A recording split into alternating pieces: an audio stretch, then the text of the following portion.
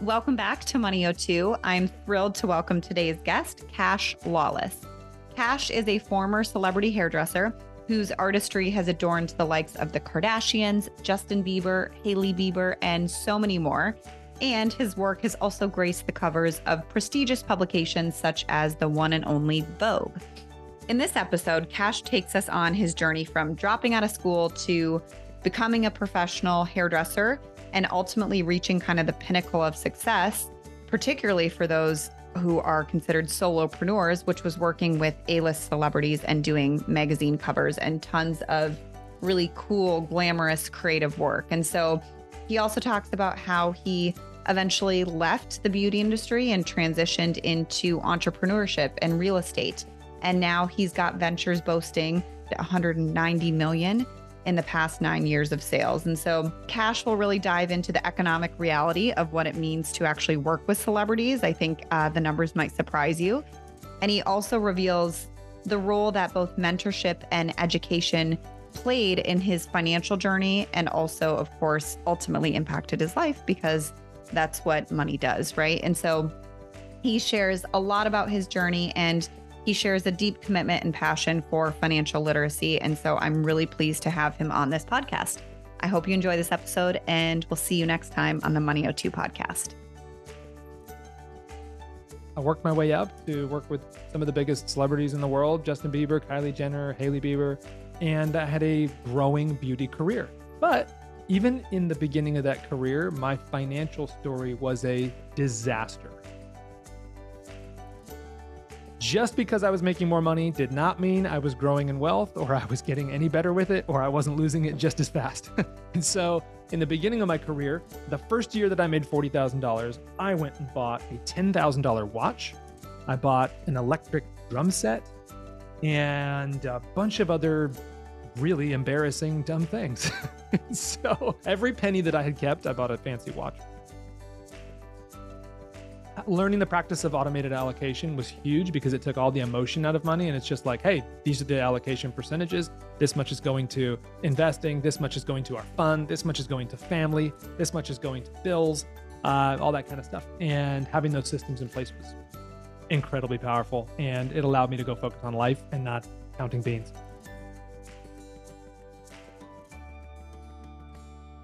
Welcome to Money O2. Today, I am joined by someone I'm very, very excited to chat with, Cash Lawless. Cash, how are you? I am fantastic. Thank you for having me today. Yes, I'm so excited.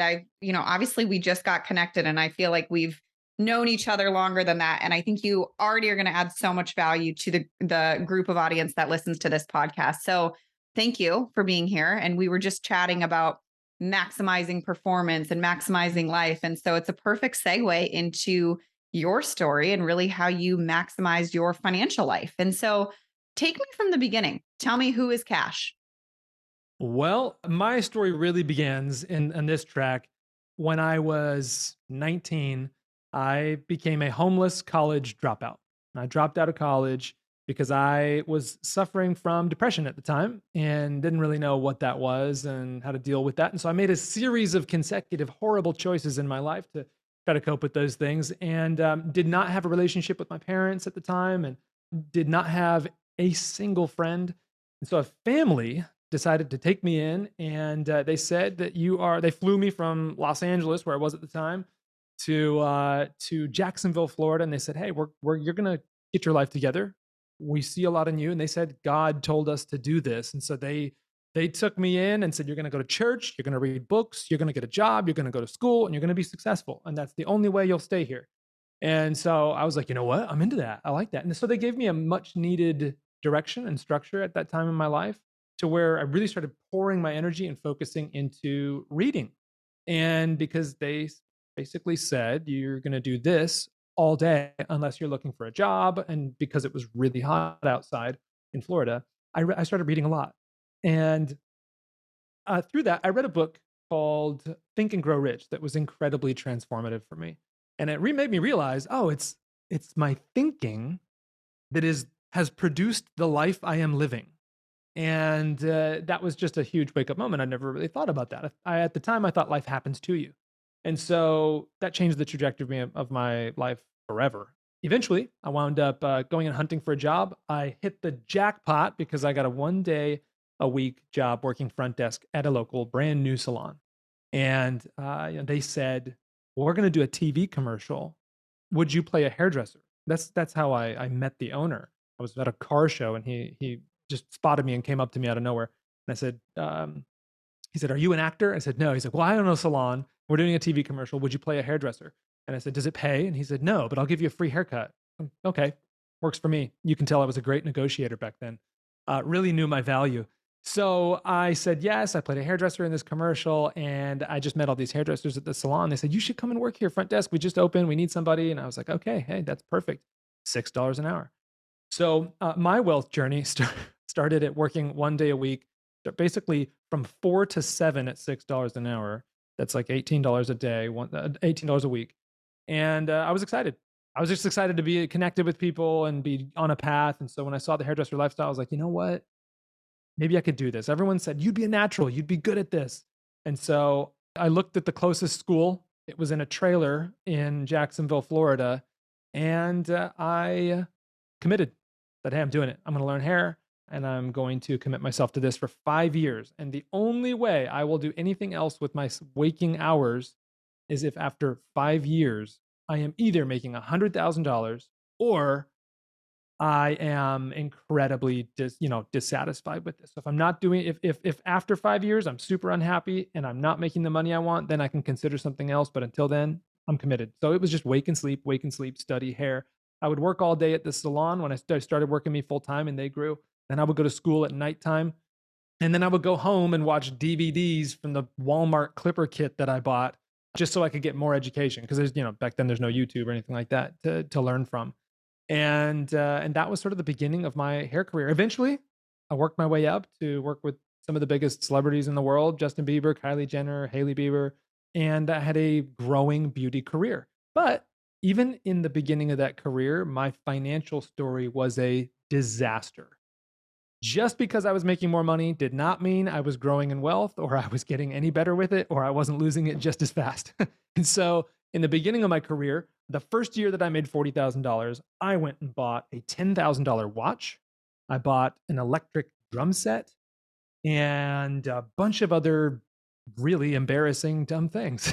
On So, a $40,000 on income. $40,000, every penny that I had kept, I bought a fancy watch with.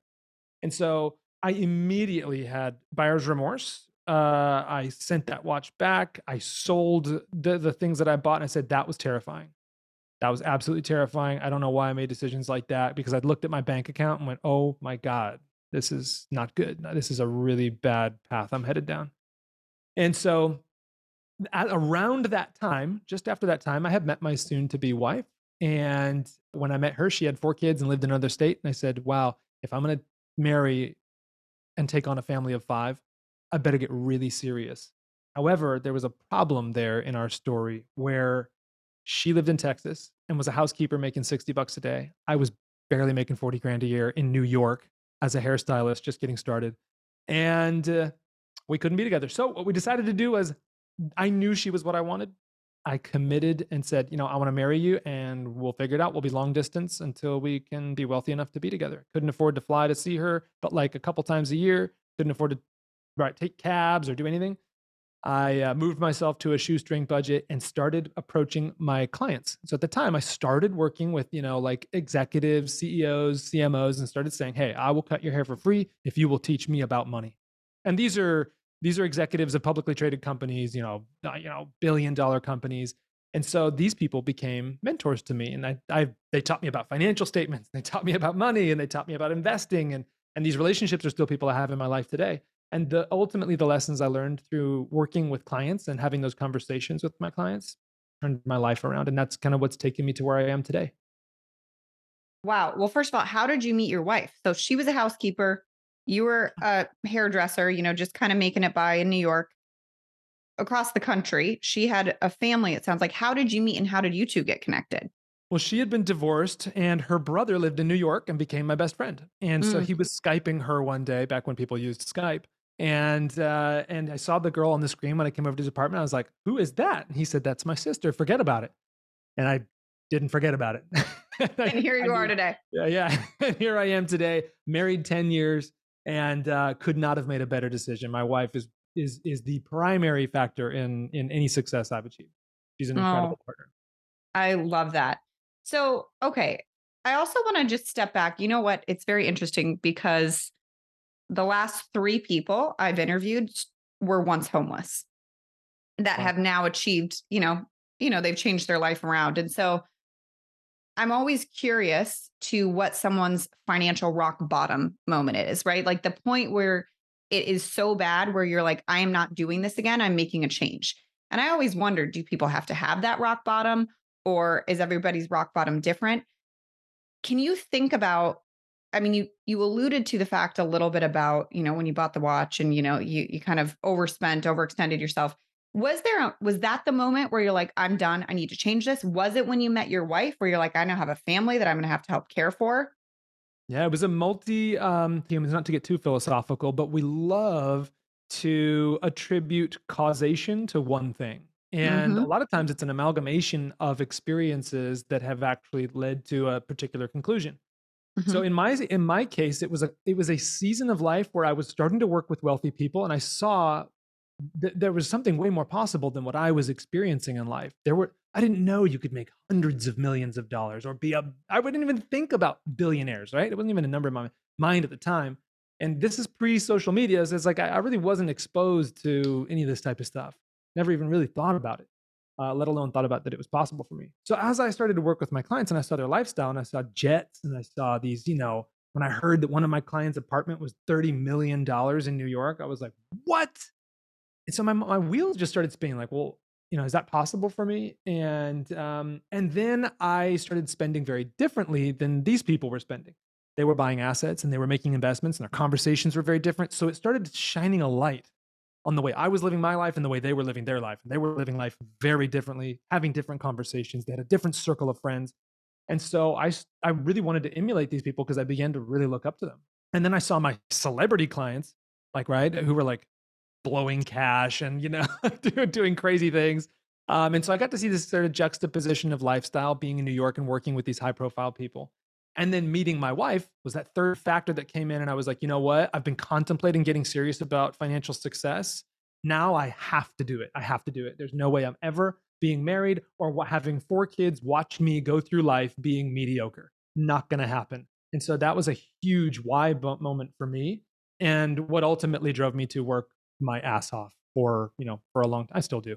I still wake up early and go to bed late and do whatever it takes. I'm a whatever it takes. I just I think being homeless was one of those catalysts that made me think I never want to go back there again because I have been there.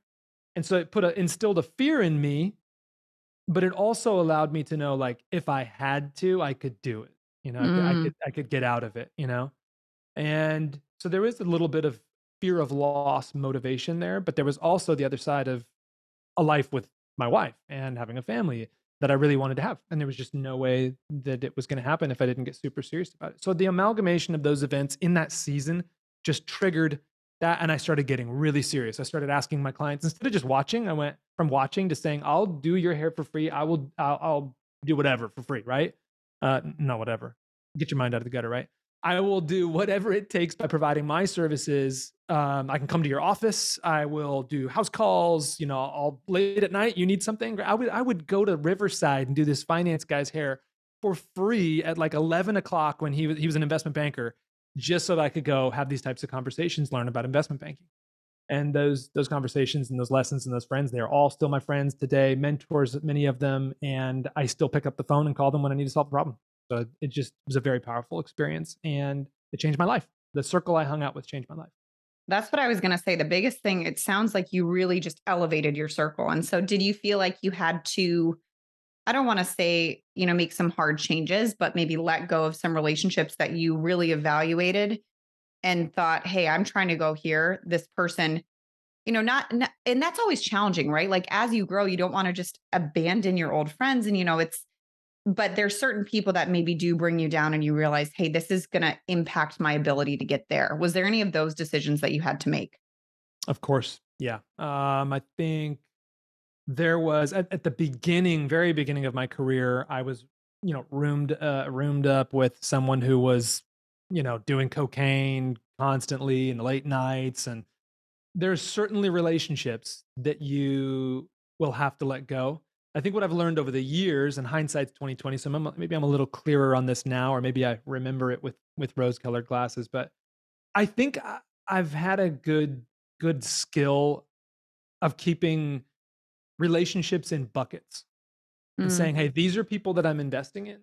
These are my peers who I really enjoy their company and they enjoy mine, and these are people that are mentors to me." Because I knew I never wanted to be the person who just went through life and like, if you're not good for me or giving me something, you're out. yeah. That's not how I approach life. I don't know a single successful person that's like, cut out everyone that doesn't sing your praises and love you and you're amazing and, tell you everything you want to hear. I didn't want to be that person. I want people in my life who will give me real feedback. I want peers. I want to be investing into people who maybe aren't where I am or don't think like, or who maybe want to be where I am. So there's different types of relationships and there's different seasons for relationships. And I think the relationships I had, even those bad ones, they played a huge role in me moving forward. And so I'm thankful for them this day, but there's certainly people I won't spend a lot of time with. Right. Yeah. But I'm not a cold shouldered guy. If one of them called me, I'd happy to have a chat with them. Yeah. Of course. All right. So, hairdresser, you moved up, you're starting to surround yourself with your successful clients, learning, asking questions, doing whatever it takes to absorb that information. Then you start to get some, well, kind of probably alongside that, you get more high profile clients, including celebrities, some of the A-listers, so to speak, that you mentioned. And then what's next? Well, that's exactly what I asked. Okay, so now I'm working with famous people and I'm traveling all over the world. I'm flying over 100 times a year and I don't like my life anymore. I'm making more money, but I'm not keeping much of it. And so, as I worked my way up, I thought, you know what? Earning money will only take me so far. And all of my clients, as I started to have these conversations, they're investing. At the very beginning of my career, I didn't have enough access to invest. There was nothing to invest in but me and my education and my skill to increase my income. And so once I had sort of maximized my income in my career, I moved on to the next step, which was investing in growth assets, what I call growth assets, and what we call growth assets, the Millionaire Hairstylist. And that is things that put your money to work with you. So I kind of learned this lesson of money from one of my mentors that you work for money in the beginning when you're young, and then you learn to work with money as you grow up, and as you become more sophisticated with money, money eventually works for you. So you look at money kind of like an employee, or, and you say you don't want to bring an employee into your business and just say like, go do things for me. It's not going to produce great results, right? And so a lot of people approach investing like that. And I took a different approach and some of the approach that my mentors brought to my attention. And then so real estate was one of those assets that really interested me. And so I started investing in real estate. And I knew that there was very little chance of me doing that in New York. And so I didn't let that stop me. I decided, you know what? I'm going to do this out of state. I'm going to do it remote. I'm going to buy properties in other states. And today we have a nationwide real estate investing company, and that's grown over the years, and we've been doing that for 9 years or so, and it's been amazing, very rewarding. And over the course of that, from my career and investing, obviously I want to take on more investments. And I realized I kind of had a knack for building businesses. So I built two companies in the real estate industry. And then I started building a consumer goods product. So I own a manufacturing company out in Los Angeles that we started back in 2016. And that's a global manufacturing business today. And so all these lessons from business and hiring and firing and all the pains you go through, they teach you a lot of lessons. And so I think I probably wouldn't have done any of this if it weren't for my career in hairdressing. No, I don't think if I hadn't have been able to connect with the right people and learn these lessons, that I'd actually gone for some of these things. But I am so thankful I did. So you also mentioned, you shared some of those companies. You mentioned to me when we were starting that your one of those companies did 190 million in sales. Yeah. So since we started, we've done over 190 million in sales in about 9 years. And so we have, and that's one of the companies. We have a holding portfolio as well, where basically we purchase properties nationwide, and out of those properties that we purchase, We can sell them, keep them, trade them, sell them to hedge funds or whatever it is that we do with disposition on that particular property. So over the years, we've accumulated a good sized portfolio as well. Let me ask you another question. One of the things, and I'm sure you've seen this with beauty and wellness professionals, a lot of times what I have heard is there's a fear of numbers or maybe a non traditional learner, right? Maybe the traditional academic environment didn't set them up for success. And so we see a lot of people that run away from numbers and math. And even maybe when they're trying to become a successful, beauty and wellness professional or salon owner, spa owner, the numbers scare them almost. I'm curious about your relationship to numbers in the early days and your relationship to school. And now, running a real estate company and multiple companies. I mean, a lot of numbers, a lot of detail, P&L management, a lot of stuff that you've got going on there. So tell me Yeah. about numbers and your skill set or maybe how you became stronger with numbers. Yeah.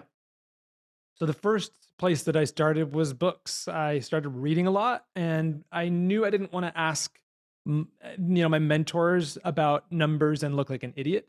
So I always like Mhm. to come to the table prepared with some basic knowledge. So the first year that before I made any investment, when I made the decision, like I'm going to marry my wife and I'm going to make this happen, we're going to do this. We're going to be wealthy, or there's no other option.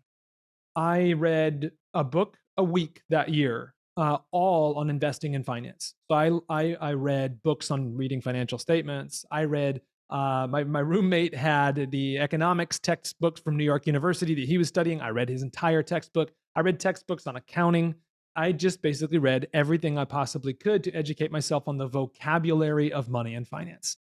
100%. Yeah. As I learned the words, my conversations started to pivot and I started to attract different people, and I could hold a conversation much like learning another language. And so as I learned this language, it exposed that I had a pretty unhealthy relationship with money. And as you would with being in a relationship with someone, you have no clue who they are. So if you enter into a relationship with someone and they are a complete stranger and you attempt to have a intimate and great and quality relationship with that person, where would you start? You would start by learning about them.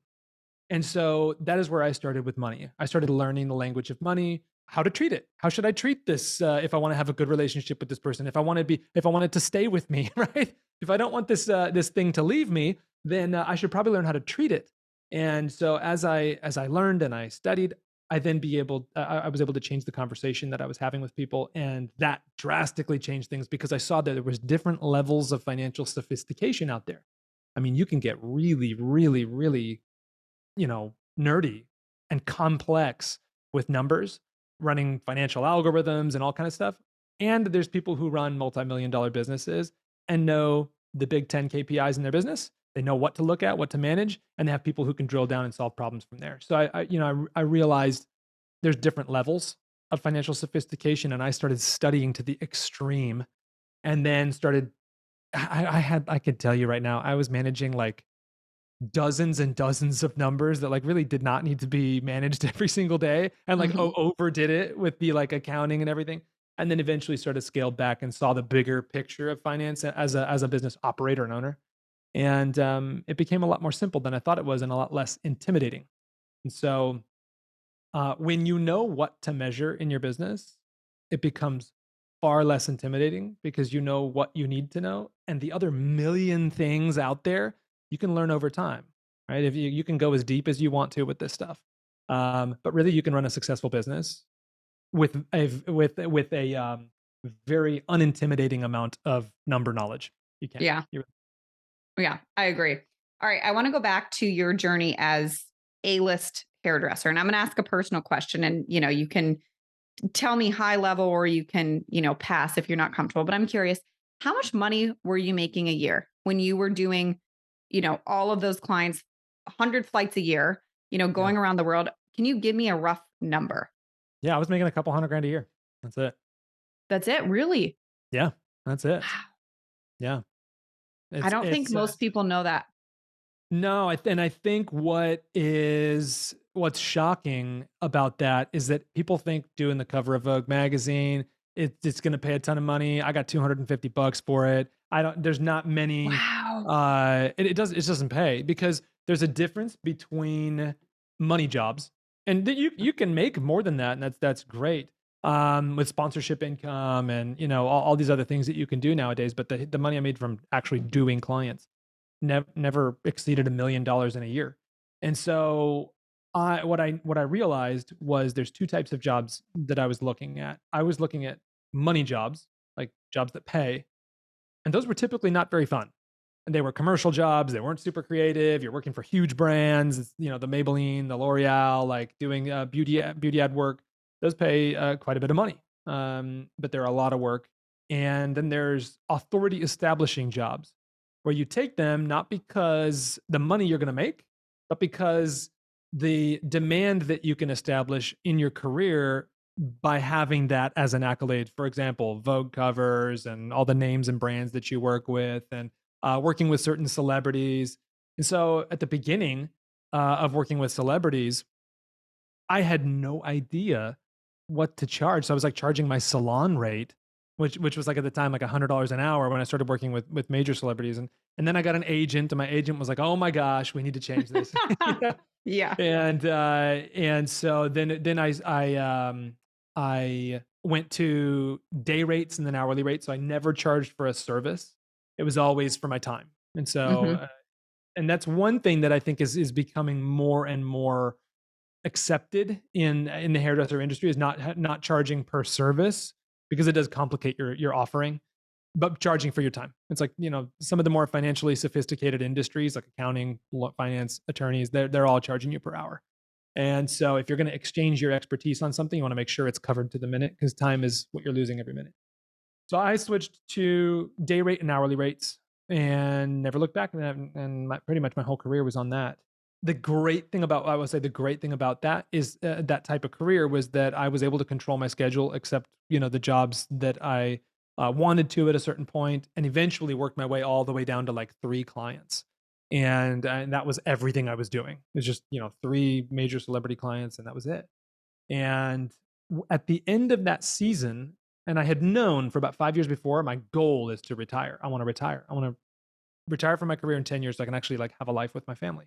I missed birthdays, Christmases, like years and years and years Mm. um, of life. And I realized, okay, I feel like this season is coming.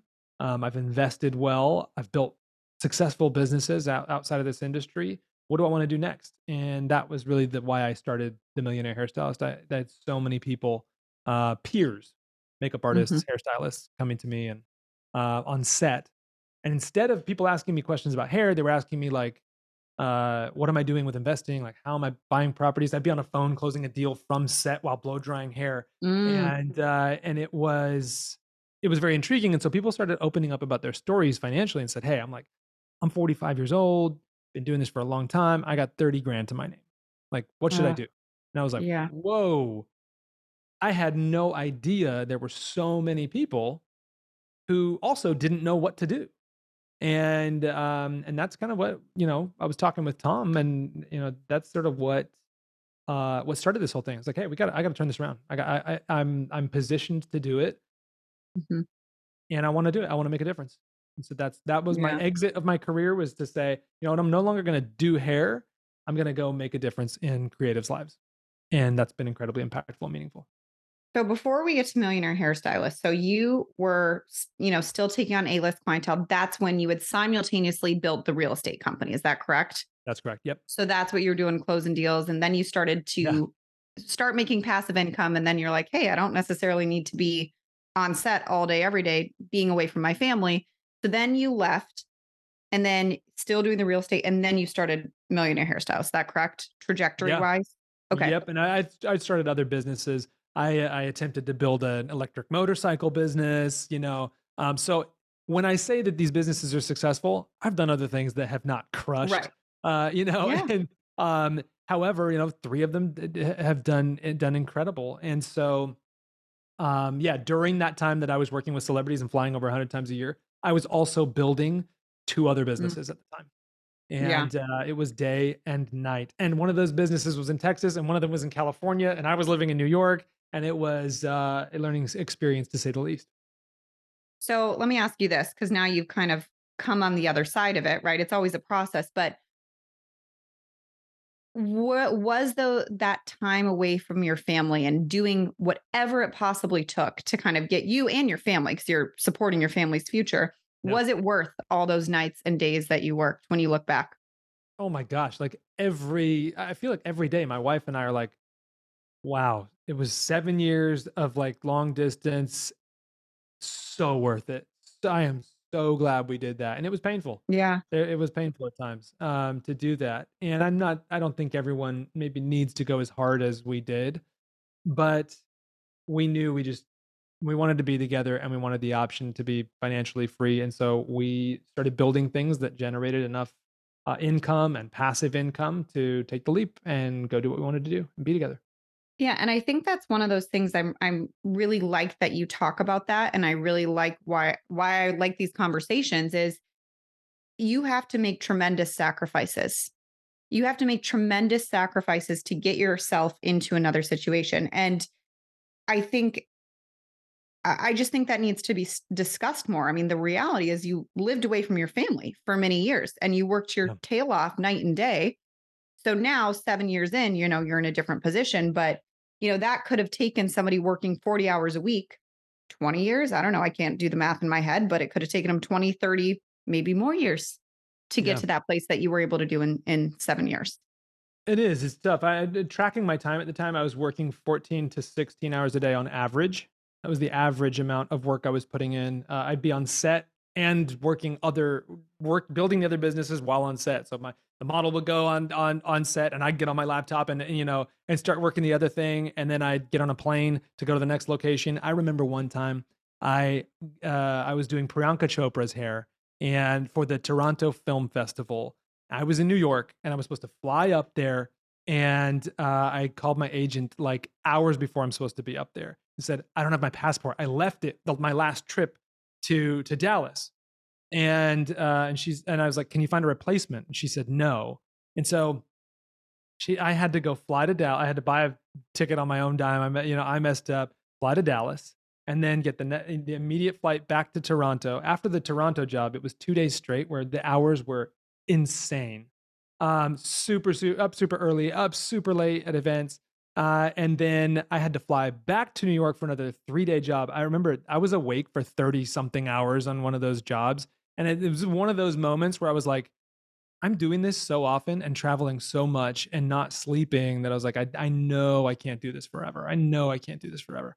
But it's moments like that where I was like, I'm gonna keep going until I get there. I'm gonna keep going until I get there because either I'll Yeah. die trying, of exhaustion, or I'll make it. And it was all worth it. There were crazy, crazy jobs where I'd have to just fly and not sleep for a couple of days, and just to get things done. And there's been scary deals and losing money and losing time and losing clients and failures. There's been all that, yeah, and lots of it. Mhm. It's just Yeah. you don't get asked too many times like, what's your biggest failure in business? What is it? Oh gosh, but I don't get asked that very often. So my biggest failure in business, I probably in any of my businesses, biggest failure. Oof. I can't say biggest for sure, but out of what I can recall, I think when I first started building business, I think I focused way too much on the money and not enough on building the appropriate relationships and seeking the appropriate amount of advice. Because I started that kind of later into the journey asking, and I was like, well, how do I make money? How do I make money? I just want to make money. And focusing on that actually felt like it made the money run away. It was like, it does something to you psychologically, where when you chase money, it's weird. It avoids you. I don't know how to explain that, but as soon as I started chasing what I wanted was I'm going to focus on I want freedom, I want opportunity, I want options, I want a tool to be able to exercise my ideas and explore my business ideas. I want relationships that are meaningful, I want work that is meaningful. My mind sort of shifted toward chasing those things, and a lot of money was generated from chasing those things. But as just chasing the dollar was very elusive and it was very difficult. I think it's probably the biggest mistake I made in money was being too get money focused. And later on, I had to learn that money was just a result from chasing truly meaningful things. I could not agree with that more. I think that's very natural for young people in business too. When you're starting out, it's like, I've got to build, I've got to build, I got to get the next Yeah. deal. I was totally the same way. It was like all I could well, and we had to, right? It was you're kind of in survival mode at that point, or at Oh least I yeah. was at that point in building business. So I totally relate to that. Okay, so you've accumulated some wealth. Yeah. What you also mentioned that you're very cheap, which I can also relate to. So you're cheap, but you do invest and you do have some luxuries, I assume. So tell me how you handle money and the difference. What areas do you try to be frugal or cheap on? And then what areas are you like, ooh, I invest in this? I think I have some ideas, but I'm just curious, very specifics. So I really wanted to answer to personal finance in the beginning of my career because I thought like, I need to get if I'm going to earn, and this was not my own idea. And a mentor told me, he's like, well, you want to make more money. What are you doing with the money you're making? I was like, well, nothing. He's like, well, then wouldn't it be dumb to put more money into a system that just leaks money? He's like, so no matter how much you're going to make, you're going to be the same person as you go and make more money. You can make $1 million and you're just going to lose $1 million. If you're making 100 grand now and you're losing 100 grand a year, it'll be the same when you're making it. Don't think it's going to be any different unless you change. And so I thought, okay, I want to get the personal finance side down and control what I'm making. If I can generate margin and return with what I'm making now, then it will indicate to me that system is ready for more money to be put into it and to be multiplied at greater volumes. And so I focused on that first. So I focused on my personal finances, getting a landscape, and I tried everything. Like there were so many tools out. This is 2010 at the time, and there weren't any like fancy apps and stuff like that. So I did the envelope system and I did all the Dave Ramsey stuff. And I was just like, this sucks. I It's hate the not, envelope system. it sucks. It's not working. And Yeah. so I was like, it's not actually doing anything for me. And so it's not making me wealthier. It's just keeping me poor. And so I could set aside whatever, a couple $100 a month or whatever. And I'm like, yeah, but when I do the math, it's like, what am I going to have in 30 years or 10? That's not good enough. So I came across the practice of allocation through a CFO friend of mine. He was running a $200 million media company in New York at the time. He had his office on Park Avenue, and I was cutting his hair. And he taught me about how they allocate money in the business to certain initiatives. And so, based on the performance, more may get allocated. He talked about allocation in marketing. So, they allocate 20% to testing and 80% to what's currently working.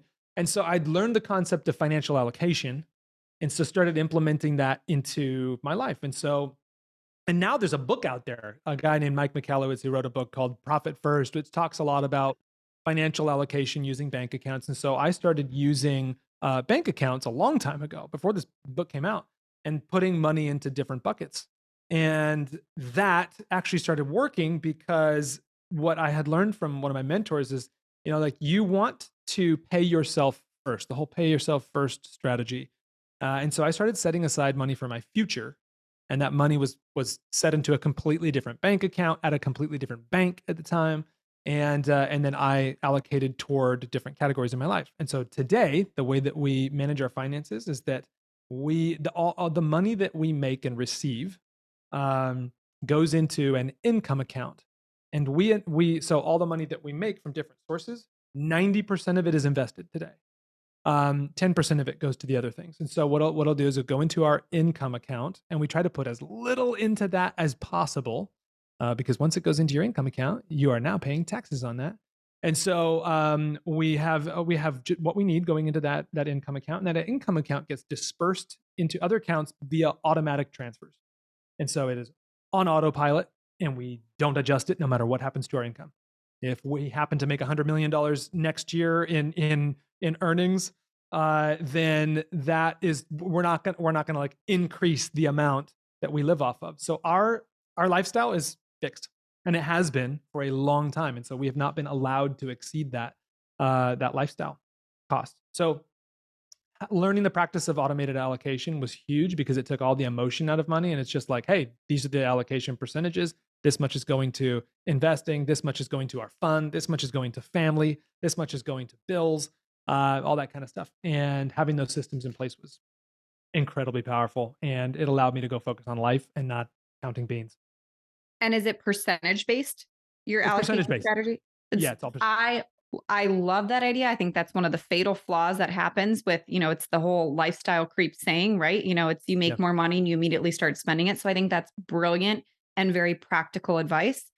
Um, so you have not changed your standard of living. No, not in probably more than 6 years or so, probably. It hit a certain point where we said, "Okay, this is good, but we can see how this could also start to creep up." Yeah. Because as we made more money, we in the beginning, we were allocating more to ourselves as, like, more reward, that makes sense. But then when we started really getting reward from was seeing our wealth grow and Yeah. build and not, our once you hit a certain point of wealth too, it's like, what more do you need to experience? Like, you can buy so much stuff in life and you can do so many things. It's not going to make you any happier. You'll have momentary highs, of course, maybe a little more frequently, but we hit a point where we're like, hey, this is a good life. This is a good Hmm. lifestyle. I think we're happy with this. And so from then on, every year as our income has grown from the businesses, we reallocate that and reinvest it, all of it. I love it. All right. I know we're almost on time. So talk to me about what you've created, the Millionaire Hairstylist, which is it the Millionaire Stylist or Hairstylist? The Millionaire Hairstylist. Yeah, it is. It's a company that was built out of passion and what I learned. So throughout my career, I earned significant income as a hairstylist. I've climbed up the ranks in my career, but also realized that as I started talking with people about investing and people just started getting wind that I was doing certain things and making businesses and having conversations with people. I would get emails and texts and outreaches from friends of friends that said, "Hey, like you're investing. Like, what are you investing in? Like, what are you doing?"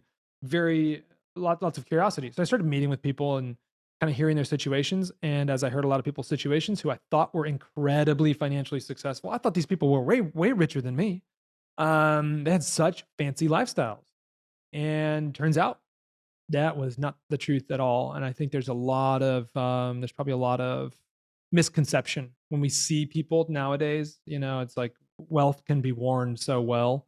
Um, and when you're wearing it, you don't have it. So there was certainly a huge misconception that I thought everyone else was like doing really well. Turns out they weren't. Um, and I thought there's a desperate need for business and financial education in this industry. And there is a toxic mindset and an incestuous sort of messaging within the industry that keeps us um, doing the same things and making the same mistakes because it's financially uneducated people giving advice to uneducated people, and it gets out of hand. It's gotten out of hand really quick. Just even basic economics is not taught in our business. Understanding how a dollar works, how an economic system, understanding the camps of economic theory. Why is the world the way it is? Why do we even work with money? Understanding those things is just not something we study. And because of some really common myths that I too believed, we don't even try.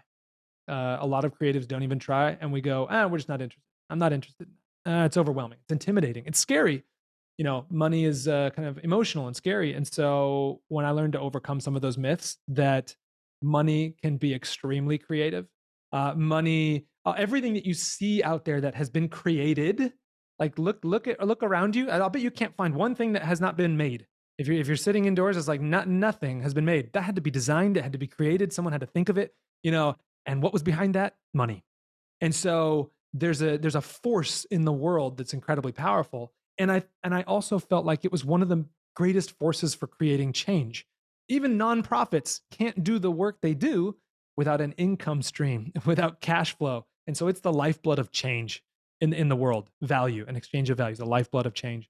And so I knew that it was a very, very powerful lesson I needed to learn. As soon as I started learning it and it started impacting my life, I knew I wanted to teach it. And I never thought of myself as a teacher, never thought of myself as an influencer or leader or anything like that. but I became extremely passionate about this topic and making a change in the industry, as I know you guys do extremely well and have done so for many years.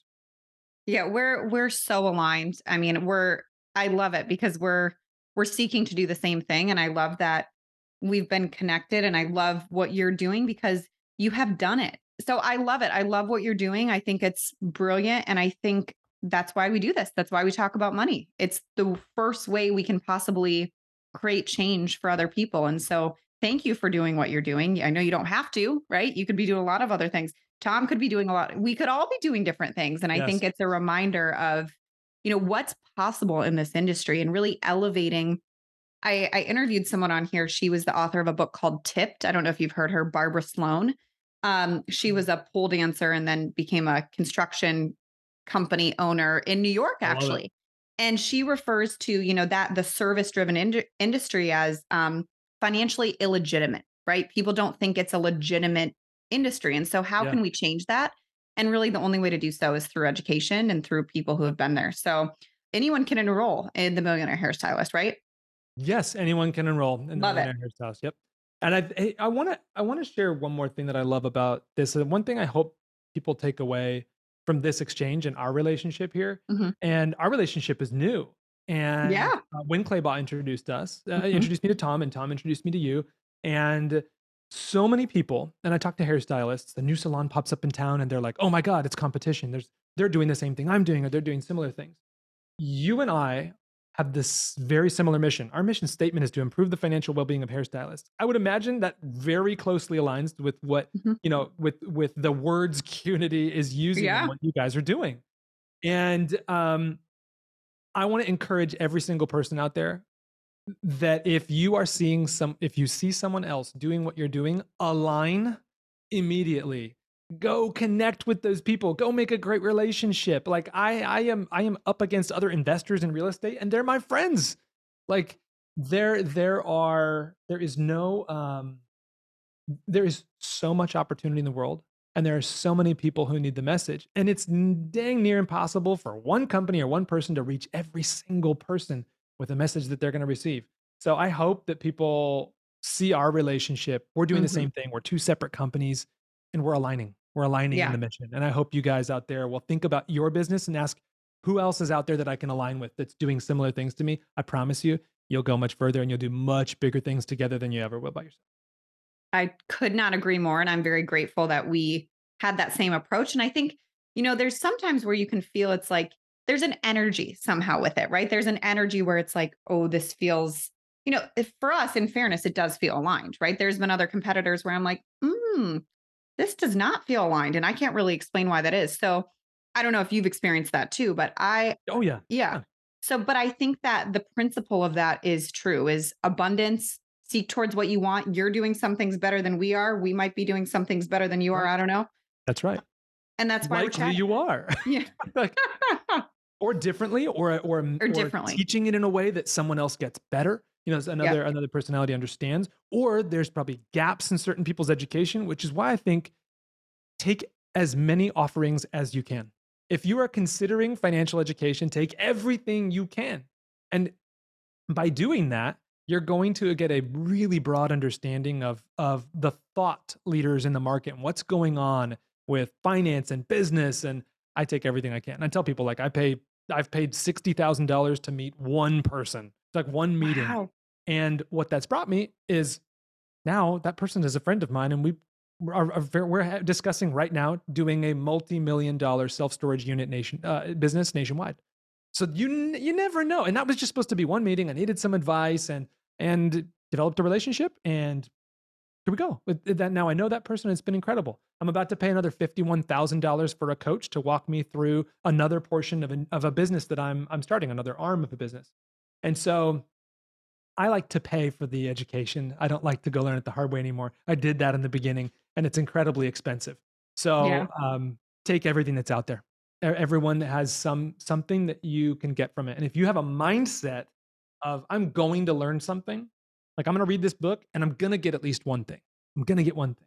If you approach everything with that, you'll never regret your investment in your education. You'll always walk away with something. I love it. Brilliant. Cash, thank you so much. I know we're going to be talking a lot more. So Yes. Thank you. And I'll be on your podcast soon. That's right. We'll And be having you on our podcast. yes, I and can't thank you wait. for everything. You have a wonderful day. And thanks everyone for listening to Money O2. Talk to you later, Aaron, and cheers, everybody. As a friendly reminder, all of these podcasts are not to be taken as financial advice. Rather, they are simply sharing financial stories. So I hope you enjoyed this episode with Cash. If you've got any questions or want to follow along with him deeper, you can check out more resources in the show notes. Thanks for listening.